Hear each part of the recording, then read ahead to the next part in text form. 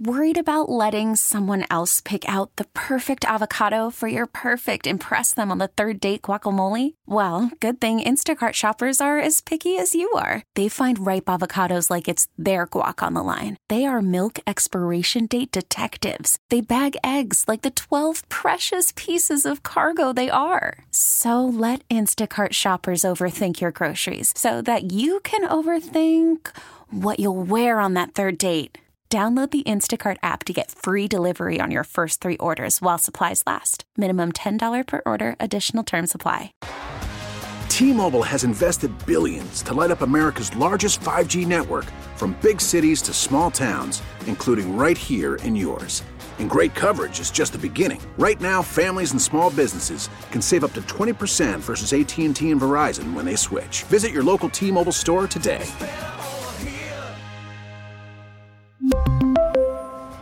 Plan savings with 3 lines of T-Mobile Essentials versus comparable available plans. Plan features and taxes and fees may vary. An Odyssey station. Sports Talk Saturday on WGR Sports Radio 550. Hour number 3 of Sports Talk Saturday rolls on. Thanks for joining us today. We've been having quite a few discussions today. Rochester Americans Game 3 tonight. Buffalo Bandits Game 1 tonight against Colorado. And we're going to go over to the hockey world. We're going to keep it in the Eastern Conference, though. But on the Western Hotline, we've got Chris Mack over at 93.7, The Fan in Pittsburgh, to talk a little Penguins. Chris, thank you for joining us today, my friend. How you doing? Good, guys. How are you? I'm doing great. I do have, just real quick, before we jump into Pittsburgh sports, the last half hour of the show has been dominated by this topic. How long, in your mind, is a road trip for it to be considered a road trip and not just a day trip or anything like that? Road trip has got to be more than I'd put it like 3 hours, right? Yes. All right, so Buffalo to Pittsburgh. That is the right answer, Chris. Thank you. Yeah.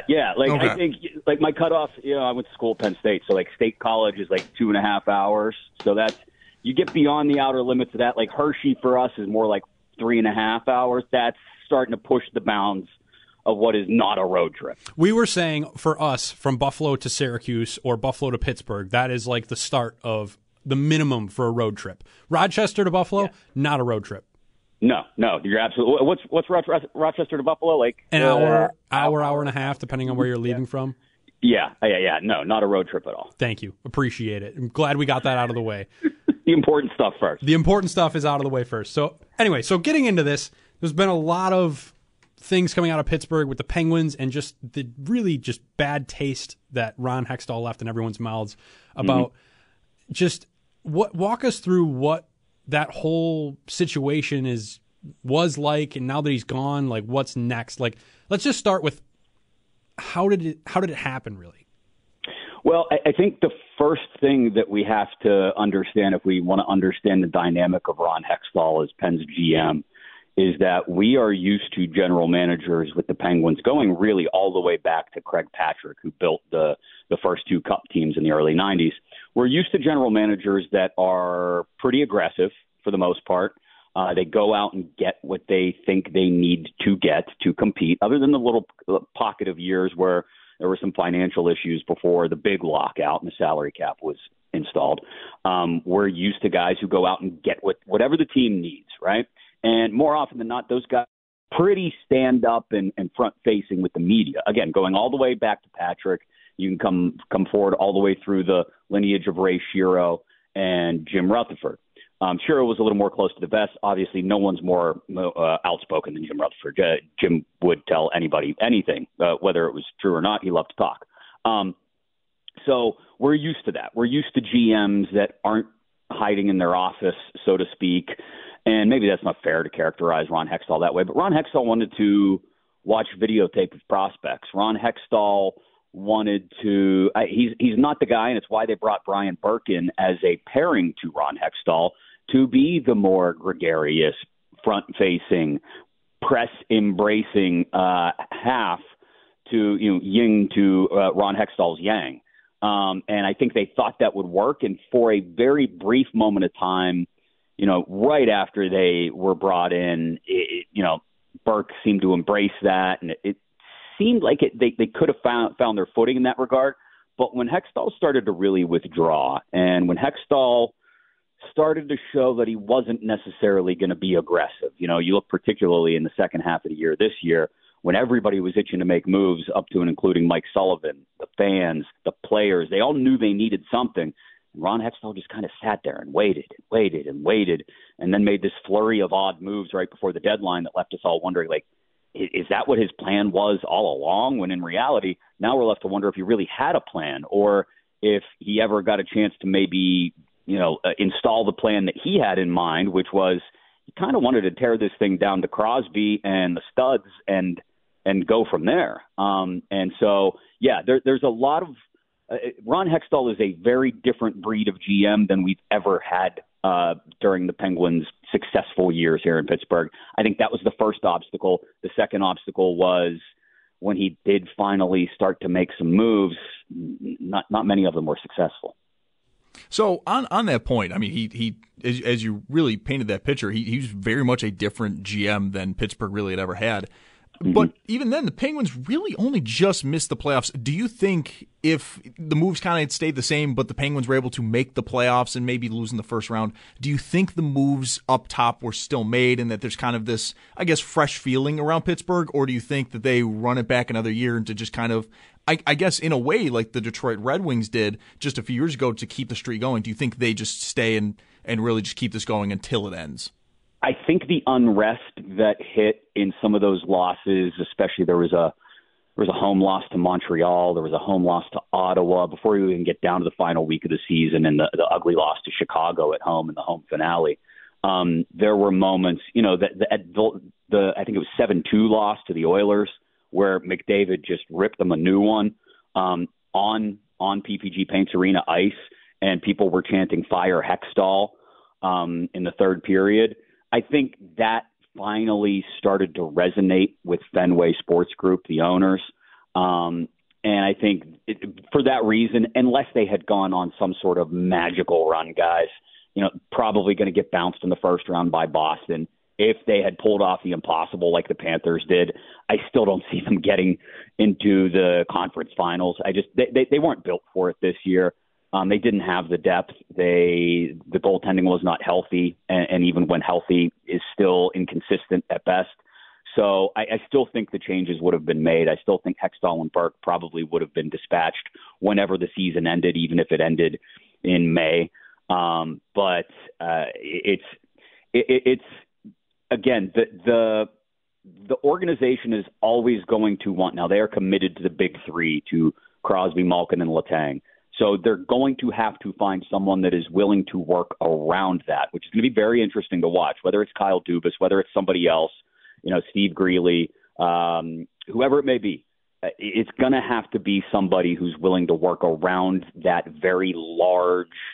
And it's not bad because we saw, Crosby and Malkin each played 82 games in the same season for the first time, I think, in their careers this year, or at least the first time since they were both very young. Letang somehow overcame another stroke and still played really well down the stretch. Those three are worth building around for another 2 or 3 seasons. But it's going to be tough to do that. Also remake the depth. Also find some younger pieces who will be there to replenish the system when those three finally do move on. I mean, that's a lot of different objectives to get under one roof. Yeah, so you kind of mentioned there, Kyle Dubas, Steve Greeley, and guys like that. What's next here? Because obviously the big three are signed, the big names are signed. There's still free agents on the roster that need to be signed before July 1st, or at least decisions need to be made on if they'll be signed. Guys like Tristan Jarry, Ryan Poehling, guys like that. How long do you think it'll be before we see the next GM? And in your opinion, who do you think it's going to be?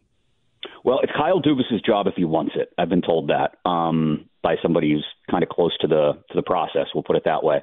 Dubas was in town last week. He met with Sidney Crosby. He kind of got the wine and dine treatment. He was down at the Steelers facility one day watching their practice, just kind of, shaking hands, kissing babies, and the Penguins doing everything they can to sort of ingratiate him to the city of Pittsburgh and say, hey, here's the support system, right? Here's the championship expectations and pedigree that the franchises in Pittsburgh have in place. And so if Kyle Dubas is willing to take all of those objectives that I spoke about earlier, place them under one roof, and put the Dubas seal of approval on it and say, yes, I can move forward in that manner, it's his gig if he wants it. And I think Penguin fans would be very excited about that. If it's too much for him, if that's too many competing objectives under one umbrella, then maybe they do have to consider a Matthew Darche or a Steve Greeley and look at it in a different way. They are going to lean on analytics. They are going to lean on Mike Sullivan and his opinions. You know, he's kind of I don't want to say running the show right now because, again, there's not much to do right now other than compile the work of scouts as you get ready for the draft. But he certainly has opinions on players, and some of those players that you mentioned that are free agents to be. You know, I can't imagine there's a world where Mike Sullivan doesn't want Jason Zucker back on this roster next year. Had a career year this year, really the first time they got out of him what they had hoped to get out of him when they traded for him from the Minnesota Wild. So, you know, that is one piece in particular. Hey, if Mike Sullivan's going to have the influence, and he is, regardless of who the GM is, even if it is Kyle Dubas, if Mike Sullivan has that influence, there are guys that he's going to want back. I can't imagine he's necessarily too excited about, for example, being attached at the hip to Jeff Carter for another year, but there's not really much they can do there. So, you know, it's whoever the GM is, and those are the three names I've been told that it's down to, that it's Darche, Greeley, or Dubas, again, if he wants it. They're going to have to walk into a situation where they've got a lot of competing objectives, and they've got a head coach with a very strong personality who's got a very good grip on the room and knows exactly what he wants. That's a tall task. With Dubas, his exit from Toronto, it got really, really ugly, very I don't even want to say like necessarily nasty, but just it felt like it was weird. Everything was on the table. It feels like now everyone knows all the details. Is there any sort of reservation now of going towards Dubas as he did bring up a lot of, you know, the personal stuff, not necessarily saying that the Toronto market was maybe too big for him, but just, you know, he wants to do what's right for him and his family and stuff like that. Is there any sort of reservations of bringing him into Pittsburgh with that? Or is it just like he's built a great team, it just wasn't their shot, he's great kind of deal? Yeah, I haven't gotten that sense, guys. I get the sense really that, you know, Pittsburgh is a city, obviously a smaller hockey market than Toronto, right? That can't be argued. And we've seen, I think a great example is what happened to Phil Kessel when he left Toronto and came to Pittsburgh. You know, it's a little bit of apples and oranges here. We're talking about a player and an executive, but the glare is so much less intense in Pittsburgh. And look, Pittsburgh loves the Penguins when they're playing well and is still a hockey town. Don't get me wrong, but the glare is just not nearly as harsh as it is in Toronto. In Toronto, every single person in that city eats, lives, and breathes Maple Leafs hockey, right? Hockey in general, but specifically between September and, you know, May, it's Maple Leafs. 12 months a year, it's hockey. And that you can get away from that just a little bit here in Pittsburgh. You can be allowed to breathe a little bit away from the rink, away from the building. It's one of the things that keeps Mario Lemieux in Pittsburgh. He spends a lot more time up in Montreal now, as I understand, and a lot more time down in Florida. But one of the things that kept him in Pittsburgh after he was done playing and as he became an owner was, well, people give me my space in Pittsburgh. You know, they don't run up on me all the time if I'm out to dinner with my family. And players say that over and over and over again.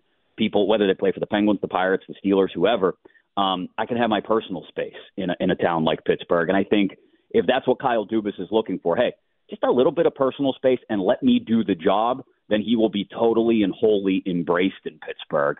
Because to your point, you know, he has a plan. You know, I talked to somebody up in Toronto earlier this week. They said the Maple Leafs had a plan, and it was Kyle Dubas, right? So if the Penguins are looking for, if they want to go from one extreme opposite to the other, and the first opposite being a guy who said, when he sat down with Fenway Sports Group over a year ago, told them the plan was all up here and tapped his head, to the extreme opposite, which is Kyle Dubas is going to sit down and tell you, hey, year one, this is it. Year two, this is it. Year three, here's the goal. This is how we get a cup in the next 3 years before these guys start to age out. I mean, that's the guy you want, and I think Penguin fans would be ecstatic about it, regardless of how it went down with him and Shanahan in Toronto.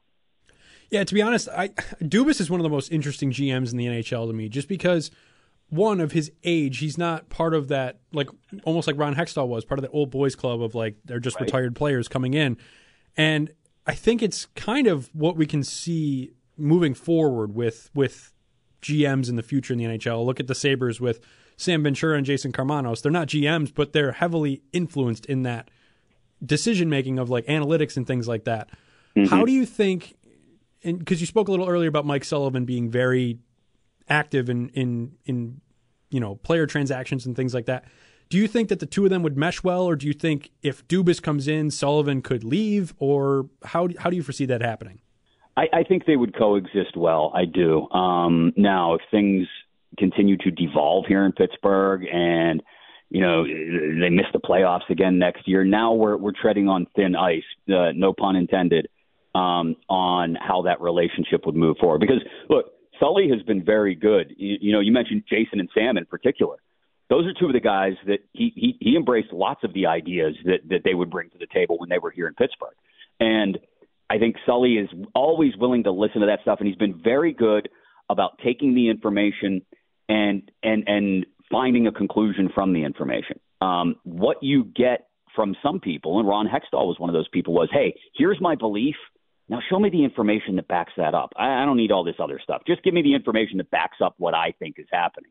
Sullivan is much more open and has been very embracing to new lines of thinking. He's been around the game forever. You would think, being a Boston guy, dropping his R's everywhere, that he would be more old boys hockey, but he really isn't. He embraces stuff, and that's why I think it's great you brought up Jason and Sam, because those are two of the guys who brought things to the table here in Pittsburgh that Mike Sullivan did embrace. And I think if Kyle Dubas is going to bring in his own team of people, or he himself walk into Mike Sullivan's office and say, hey, here's what I'm seeing, what do you think? Sullivan's going to take that and then openly analyze it and not necessarily shut it down. I think at least the first year, depending on results after that, I don't know, but at least the first year, I think those two could coexist pretty symbiotically. Looking to on the ice, you did mention earlier that Crosby and Malkin, we really and truly finally saw a season where both of them were healthy the entire time and really got to see that in action. Letang is still there, of course, but where do you see this team being able to improve enough to really be a contender in the East within Crosby and Malkin's time left in the league? It's tough. They've got to. The first thing they've got to do is decide if they really believe that Tristan Jarry can stay healthy enough for them to do anything in the playoffs with him. That's the first step. I know I mentioned Jason Zucker as one of the first names earlier. That's a very big priority as well. I think they have to bring him back because it really does give them some middle six depth, because Zucker can play with Malkin, played very well with Malkin this year, or hopefully as a part of a deeper lineup could play third line and give you both some gritty, grimy minutes as well as the ability to score from a depth line.